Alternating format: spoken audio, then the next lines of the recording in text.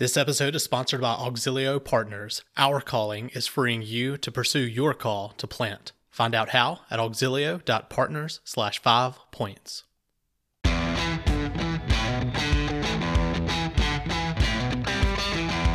You're listening to the 5 Points Church Planting Podcast, where two church planters try to make one good point. My name is Reed, and I'm the intern pushing all the buttons. We're back with our resident church planters this week to talk about what does phase one of planting a church actually look like. So here's John and Hunter.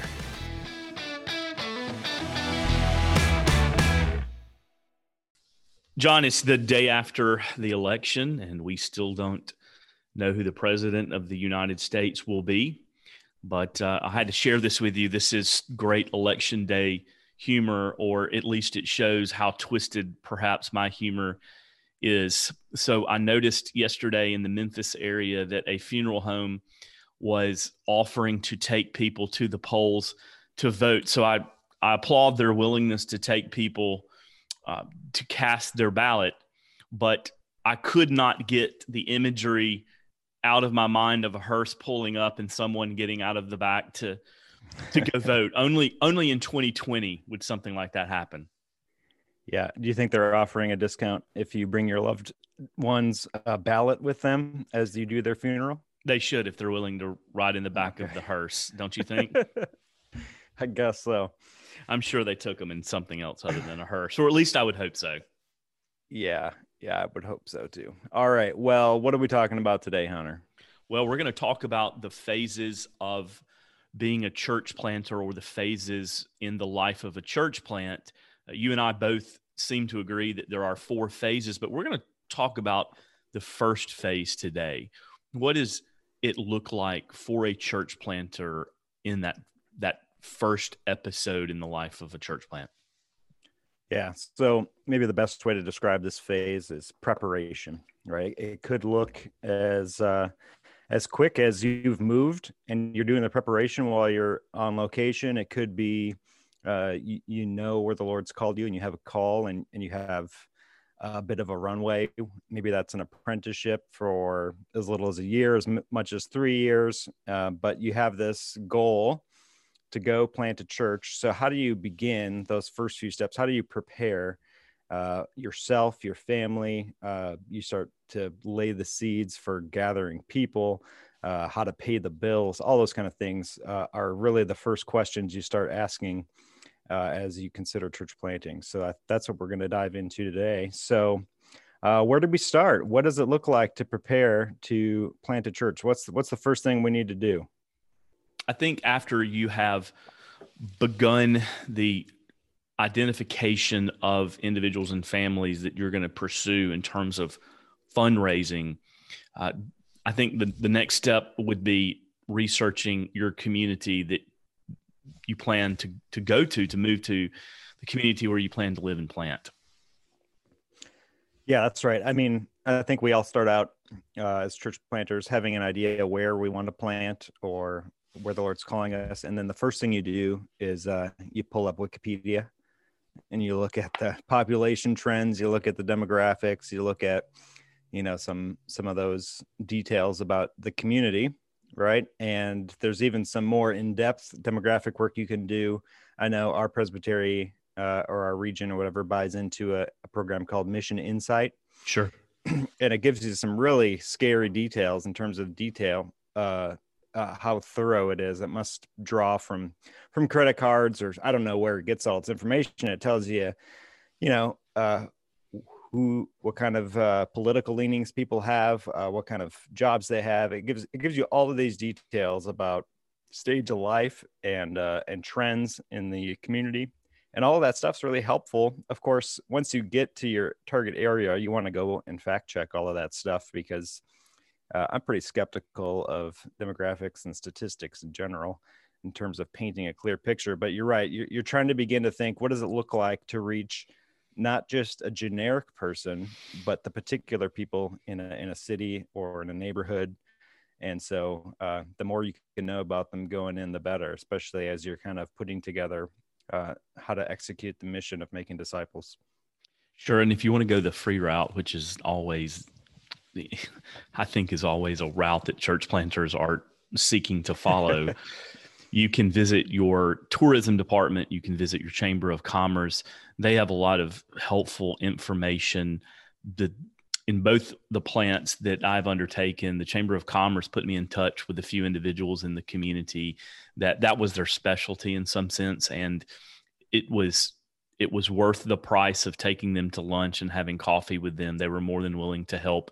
And in fact, in one particular case, the gentleman was not a believer at all, but was willing to help. And the information that I got from them was very beneficial to what I was hoping to accomplish. Yeah, I've heard of different people going to meet the mayor or, city councilman or something and just asking questions. When we first visited here up in Fargo, before we even had the call, we were kind of doing an exploratory visit. We went to the visitor center where they have the wood chipper from the movie. So we took a picture. Maybe we can post that with the episode with the wood chipper. And right. But the lady working at the counter, she was just a college-aged girl. But we asked her all sorts of questions. We're kind of a border town with Minnesota. And so there's a kind of a sister city, Moorhead, Minnesota. And it said, what's the divide like? Does it matter if you live in this side or that side? Or, just all sorts of questions like that, asking about the college in town. These are people that grew up here and maybe they haven't really thought through some of those things. But if you ask good questions, then you begin to get a, lived bodied picture of what people in the town are like. And so that was really helpful for me early on. I probably could have done more in terms of surveying people that maybe would have had stronger insights. But ultimately, once we started gathering people, of course, you can ask the people that are going to be part of your church, some of those same questions. So, sure. Okay. So you get a picture of where you're going, the people you're trying to meet, maybe where you want to live. How are you going to get there? What's it look like? We'll start with fundraising, right? I mean, that's a huge part of preparing to plant a church. What were you told about fundraising as you were seeking to plant a church, and how did that process begin for you? Well, John, it began from a very frightening perspective, for lack of a better way of saying it.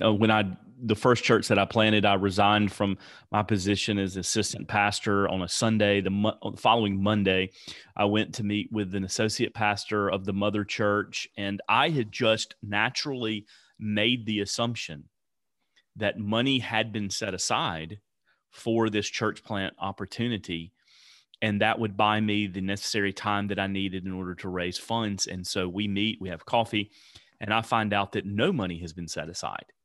And so thankfully at that time, my wife was working. We didn't have children. We were okay in some sense until I was able to raise the necessary funds. But it's really the first thing you do, because some presbyteries, some mother churches require the planter to have X amount committed before he moves on the field. And so you have to get busy. You have to get started. And so for me in the second plant, I really had to rely on more fundraising from individuals than churches. In the previous church plant, it was more church driven and less individual driven. And so I jumped on the process extremely early and was able to have a certain level of commitment before it was time for us to move on the field. The presbytery where I am located did not specify a percentage, but they said, get started. And when you're comfortable and your borrowed session, the elders who are overseeing your church plant, when they feel comfortable with what you have committed, then you make the transition. Yeah. No, that's good. I've heard some good counsel. This isn't exactly what I did, but that you should have 3 years of annual budget raised in pledges, hopefully some of it in the bank, before you move to the field. I had a little bit of an on-ramp where I was doing an apprenticeship, which of course I had to raise money for that as well. But my host church was was footing some of that bill, and it gave me some time to not only begin the networking for fundraising, but also to see some gifts start coming in before we hit the ground. So you talked about individuals versus church-based giving. Let's just talk about that a little bit. Where does all of this money come from? If I have to raise 3 years of budget, we'll say, on the short end, that's, $350,000 or something. Maybe it's $500,000. That's a lot of money. Where does that money come from? It's twofold. On the left hand, it's churches. On the right hand, it's individuals, and you have to address both at the same time. The way that I looked at it was, I'm going to raise support in phases. The first phase is I'm going to raise enough to pay for my salary and to enable me to move to the field and do some of the rudimentary basics of church planning. Step two, phase two, is expanding that budget, raising support for an expanded budget. And that included an intern to assist me with the church plant. That also included office space, and that also involved rental space in terms of a place for us to meet down the road for worship. And then the phase three, or part three, of raising support is more along the lines of what you wish might happen, but your church plant could still do fine without it.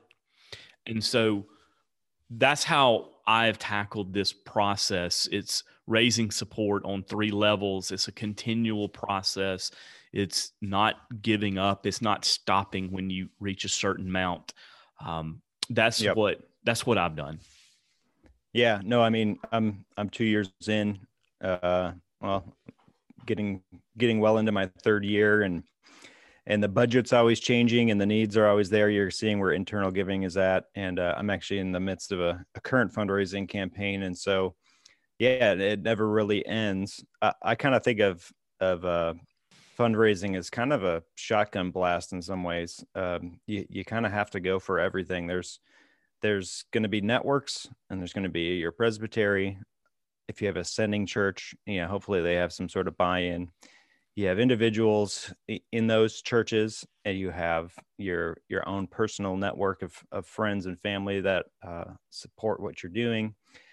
And then you just have, just kind of the random church across the country that hears about what you're doing, or you get connected to at a conference or general assembly or something like that. And you begin to build these relationships. And each of those, plays a part. When I thought about fundraising, I've kind of gone after some big rocks. Our presbytery had some money set aside for our plant in order to call us. And so that was the first big rock in our jar. And we got a grant from a foundation. And so that was another rock. We had these different big rocks, but really what sustains our church is we have these ongoing monthly gifts from individuals, where they've committed to 3 years or so of ongoing giving. And so somebody that gives, say, $100 a month, that's $1,200 a year, but over 3 years, that's $3,600. And you multiply that by, however many people, all of a sudden your little gifts become, their own big rock in the jar. They're just filling in the gaps, and that consistent income over time, it really does give you the ability to go and continue the ministry. I mean, that's really, as you think about fundraising, the whole point of fundraising, especially before you get on the field, before you really get in earnest of planting, is so that you don't have to be consumed with how you're going to pay your bills, and you can spend your time and your energy, reaching people with the gospel. So sure. John, I would add, pitch, and I would add to that just quickly that, and I know this, I'm sure this is your experience as well. Just be prepared for the fact that the people who you think are going to give are going to surprise you in the fact that they won't, and the people that you don't think will give will. So it's a guessing game, and it's always surprising who gives and who doesn't give. And from a spiritual standpoint, as you're preparing to go to the field, as you're in this preparation stage and you're raising support is you have to check your heart at the door, because it can become an ego trip in terms of, why did so-and-so not give? Do they not like me? What have I done wrong? How have I not shepherded them or pastored them well in the past? It can become almost like you're a senior in high school running for student council president. Don't allow it to turn into a popularity contest. Do not allow it to affect your ego. The Lord knows what you need, and He is in control. And if you do it well and winsomely, you will raise the support that you need. And I think that's just an important caveat that surprises people as they walk down this path. Yeah, no, that's right. The Lord will raise up the people. It's, up here, I don't know what the culture's like where you're at. I was told for fundraising, you're supposed to have these meetings with people and talk about different giving levels, and then really just make this super awkward ask for a specific amount of money. I don't know that I've ever actually done that. That's just not how we roll up here. But what I did do regularly was make our need known. Right. Give people the information that they would need in order to make a gift. And people responded to that. I remember when we really turned the dial and said, now we're raising money, our first newsletter went out with that appeal in it.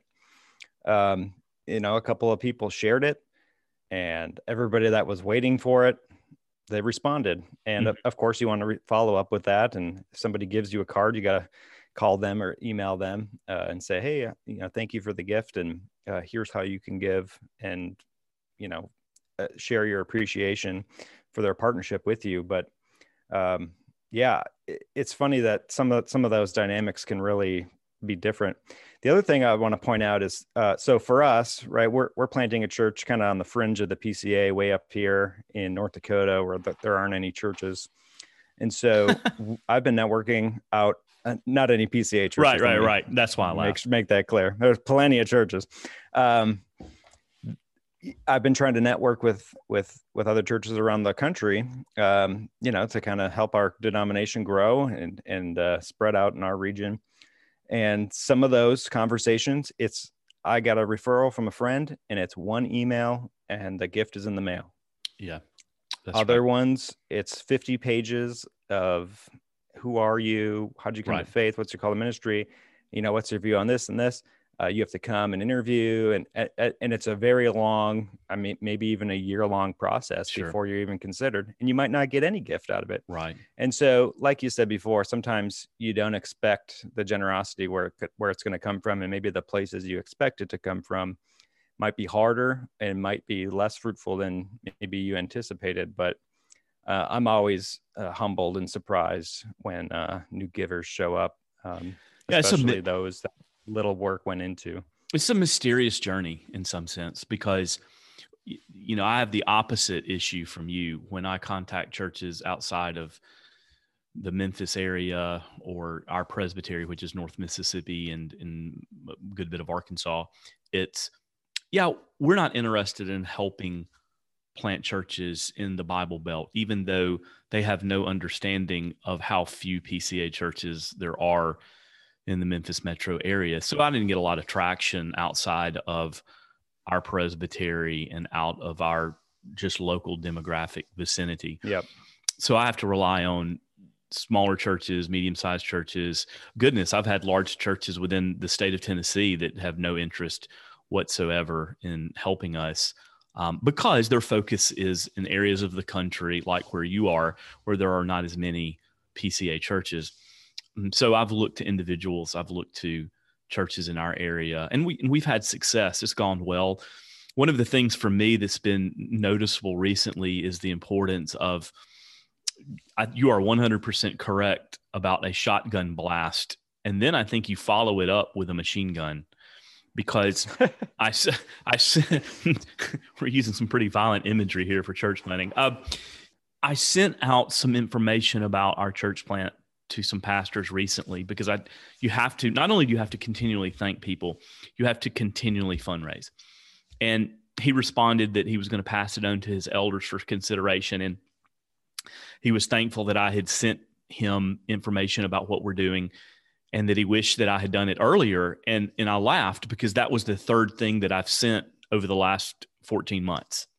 And so one of the reasons that you continue to do it is not only because you need support, but to make people aware, and to remind them that you need help. And you never know when, in one particular church, when two missionary families have come off the field and they're not going to be missionaries any longer, and they suddenly have some funds available for a church plant, you have to stay in front of them on a consistent basis in order to get the help that you need.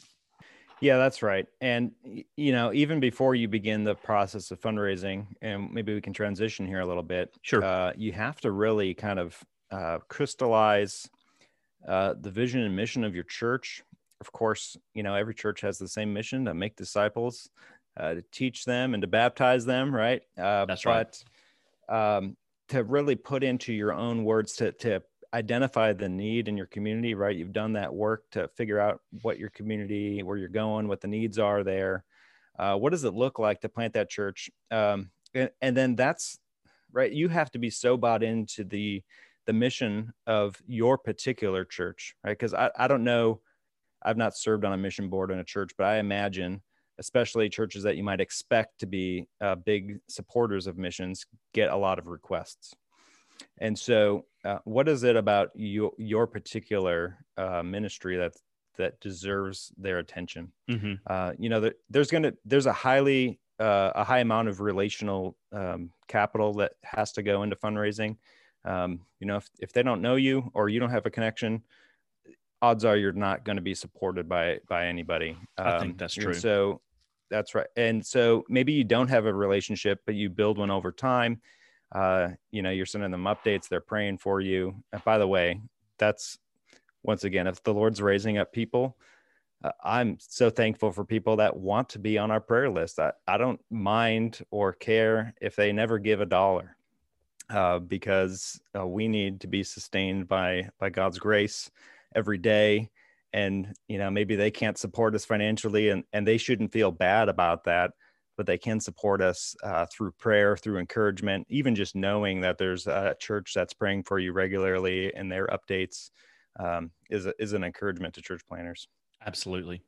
So you go through putting together, an idea of a mission statement and your particular goal to plant a church and how you're going to do it. I think one of the exciting parts for me was beginning to see that become tangible. And I think that's a big part of the preparation stage. Typically you have to give yourself a little bit of a name. Some people go ahead and they just name themselves right away. We're Redeemer Church or whatever you want to call yourself. But oftentimes, and it was the case for me, you kind of copy what they're doing out in Washington. You're just the Washington. We were the Fargo Church Plant PCA. Right. What was your first name here in your plant?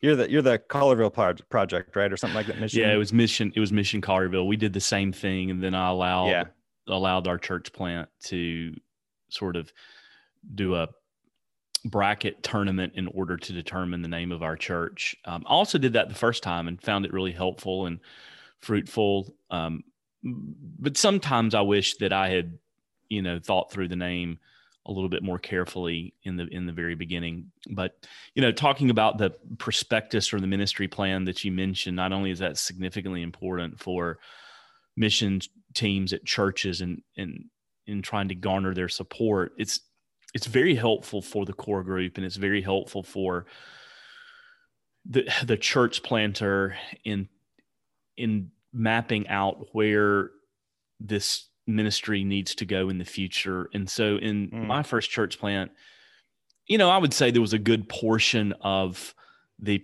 prospectus, that's what we called it. There was a good portion of the prospectus that didn't come to fruition 10 years later or 9 years later. But it was amazing to me how much of it was true and how it guided us and how it casted vision and mission and the core values and the philosophy of ministry. And I would encourage any church planter in the first stage or the first phase, to hammer that out and have it done, knowing that it can change over time. Some of it may be irrelevant, but it's going to give you a roadmap for the future. Yeah, and this is something you're going to be repeating time and time again, not only as you're fundraising, but as you're meeting people, and even as new people are coming in after you're kind of a ways into your church plant. I mean, the question, we've come back to this time and time again: why plant a church? Why do you need a church down there in Memphis? Why do you need a church in Fargo, North Dakota? What's going to make your church different than, the church across the street from you? And so those questions, as you work them out, as you continue to find the language that not only you want to use to talk about your church, but also you want your people to use. Yeah, that's a great point. That's a huge part of the preparation. And what's exciting to me, so I talked about the tangibility. So you got this name, maybe you come up with a logo, you start writing that stuff out. That's what's going on your newsletters. That's what's going in your fundraising letters. You're beginning to put up a website, and you're writing that out. You're just refining it over and over again. And I've changed mine significantly over time, just kind of giving it more of the language that I like to use, so that, we kind of have these 3 or 4 things that I just continue to harp on as this is what we're about. And so that's really a lot of the preparation work is crystallizing in your mind what you're going to be all about and why it matters. Absolutely. John, I think we're talking about the first phase of church planning. We've discussed fundraising. We've discussed community research and development. We've talked about the importance of developing a prospectus or a ministry plan. One of the things that has been surprising to me this second time is the actual move. And in our first church plant, we were already living in the metro area, and we just moved 30 minutes away to a different spot of the metro area. The second time we've gone from one state to another state.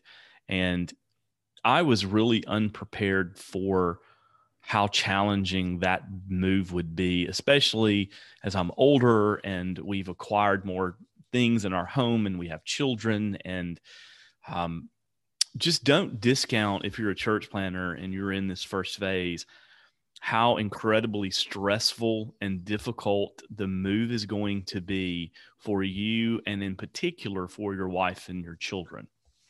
Yeah, no, that's right. I mean, when we moved to do our apprenticeship, we moved into a church, and there was kids to be friends with my kids, and there was people to unload the truck and fill our fridge and just love on us. And it was a great welcome. And then when we moved to Fargo, we came as parachute planters, and there was nobody here. My father-in-law came and helped us unload the truck. It was kind of a sad day, and we realized pretty early on that we were more alone than we expected. I often tell people the story. I got an office a few months in, and I bought some bookshelves from IKEA. And when I went to move them into my office, I realized I had nobody else to help me move them. So I had to buy a cart. It was a sad day. And we've, praise the Lord, we've moved on from then. And there's some men I could call to help me move things around if I need to. But yeah, that was a jarring transition for us that we underestimated. I mean, we knew we were going out as kind of, cowboys in the frontier, but until you live it, until you unpack your box and realize, okay, this is starting.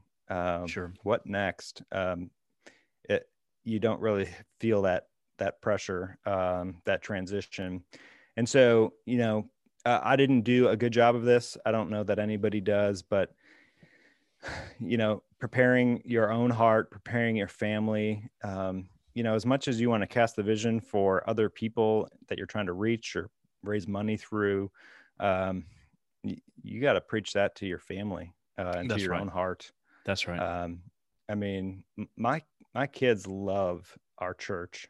Mm-hmm. The first meeting we ever had, my oldest daughter helped me, pack the folders that we were going to hand out. Mm-hmm. and they're always, if there's ever a reason we're going to have to cancel or miss church or whatever different little things, they care a lot. They want to be there. They are so invested in it. They view it as part of what they're doing. And thankfully they're young enough. They're just kind of getting it as we go. But, there's some intentional shepherding, especially of your marriage and your family, that are really important, that I didn't do well, that I wish I would have been more cognizant of before the move. Yeah, I would encourage church planters when they move. Your tendency is, because you're a church planter, is to hit the ground running. Where's my office going to be? I need to network with people. Yep.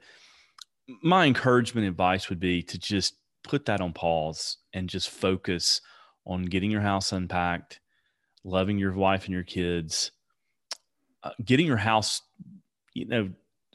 somewhat finished, if you will. A lot of people, when they move to a town and start a new job, they're like, we can accomplish this over the next year. But in a church plant and with a church planting family, your home is a central aspect of the ministry in terms of outreach and hospitality. So go ahead and get that done. Don't stretch that out over the course of a year. Make that be a focus. The office, the networking, all the things that you need to do will come. Get that done. Yeah, no, that's right. Well, as you were preparing we were talking about this ahead of the episode before we started, as you were preparing to move, or as you moved, what were some of the ways that you were putting together some infrastructure ahead of time to reach people, to get the word out? Certainly fundraising, but maybe even more locally. What is it? How do you prepare to even begin gathering people? That's a good question. So my experience has been in church planting that you have to be extremely proactive in terms of informing people about who you are, what you're doing, and your plans for the future. And you do this over and over and over again. And it may not pay off in terms of contacts and networking in the beginning, but it will down the road. It will in the future. You will reach a point where you'll think, this is just not helping. This is not productive. But just trust me, in time, it will be. And so for us, we had a small group of families and individuals coming from a church in the Memphis area. But as we were getting the word out and letting people know and asking them to share our information, it was brought to the attention of several families that had moved to the area from out of state. They had connections with other PCA churches where I'm friends with the pastor, and so they found their way into our core group, and that was super beneficial in the very beginning. That was even before, on to some level, before we even moved here. Yeah, no, that's right. So, social media hasn't been a big help in a lot of ways, but early on, putting together a page with our logo and our name up there, and giving our updates regularly, even having your friends and people share that. One of the first family I met with, they were former PCA people, and somebody I went to seminary with shared our update, and they were from Texas, and somebody at their church in Texas used to live in Colorado, where this family was, and they knew that this family had moved to Fargo. And so 3 or 4, messages later, we had a connection in Fargo with some people that have been part of our church, are a really big part of it. And, the Lord just raises up those connections, and it's always fun to see how they come about. But yeah, putting together places for people to find on-ramps. I always think about on-ramps for our church. We'll get more into the gathering in the phase 2 part, but how can somebody find out more about you if they want to contact you? How do they contact you? Do you have your email out there? Are you doing everything you can to make it easy, right? To remove barriers, to make yourself as public as you can. That's what I was trying to do. And the initial group of people are going to be people that are probably already on board with the idea of your type of church and your distinctives. And so if you can make yourself available and known, they'll find you. That's right. Well, but John, this will make you laugh. This is a good one. So we've moved into our home. We're in our subdivision. Our church plant has started meeting. We have a core group, and this goes right along with what you just said about creating on-ramps to your core group. So I meet a gentleman down the street that's just moved in to his home as well, and he asks what I do for a living. I tell him, and he says, "Oh, I'm a ruling elder in the PCA also, and I just moved here." And so he was already going to another church, and even though he did have some interest in us, he just felt like he'd already put down some roots in that church. And he said, "You're not on the PCA directory. Otherwise, I would have known about you." And I realized that I forgot to do that. And I just shook my head in disbelief the second time I'm planning a church that I made such a rookie mistake. But again, you have to think through, what are all the on-ramps to my church plant, and have I covered all the bases? Yeah, no, I think people often joke that's the most popular page on the PCA's website is the church directory. And it's something that basic, right? And there's other avenues. I know the Gospel Coalition has a church directory. I was telling you earlier, I remember when we first got the call to come to Fargo, I went on the Reformed Pub Facebook group, which got about 20,000 people, and just searched through it for Fargo to see if there was anybody from Fargo in the group. And we've made some connections that way. And so, there's all these little kind of places where people reside that you want to, once again, just make yourself known. And maybe there's going to be a connection that comes out of it. So funny, just happened. We're on this call, and I got a phone call. And of course, I didn't answer it, but I got a voicemail, and I can see the transcription. And it's from somebody at a PCA church following up on a fundraising request. Hey, the Lord works. Praise God for that. Praise John. I think we've said about all we can say in terms of the first phase of starting a church. Maybe we'll circle back around later and address this more, but I think that's a good start for someone who's hoping to start a Reformed church. Yeah, no, I would only give one final word, and that is the habits and the rituals and the routines you set up early on are going to go a long way. It has to do with shepherding your family too. You get this blank slate to figure out what your day is going to look like. Yeah. Whether you're preparing, whether you've moved, what that looks like. Find a way to grow spiritually, being in the Word, being in prayer, being dependent on the Lord, not just saying the laborers labor in vain if the Lord doesn't build the house, but really living that out. I know that's one area that I've had to recalibrate a lot in. It's really easy to just execute a plan, but to really foster early on what you're going to do when you wake up in the morning in terms of being dependent on the Lord and seeing Him build the church. I mean, it's always amazing. The most amazing things that happen in our church, I have nothing to do with. The Lord does it despite my failings. Mm-hmm. Well said, John. That's a good word, and that's a great way to end this episode. Thanks for joining us, and we hope you will continue to listen and share the 5 Points Church Planting Podcast. That's the last word for now. Thanks to Auxilio for sponsoring this episode, and thanks to you for listening. You can reach us with comments or questions on Twitter and Facebook at 5 Points Planting, or by email at 5pointschurchplanting@gmail.com. See y'all next time.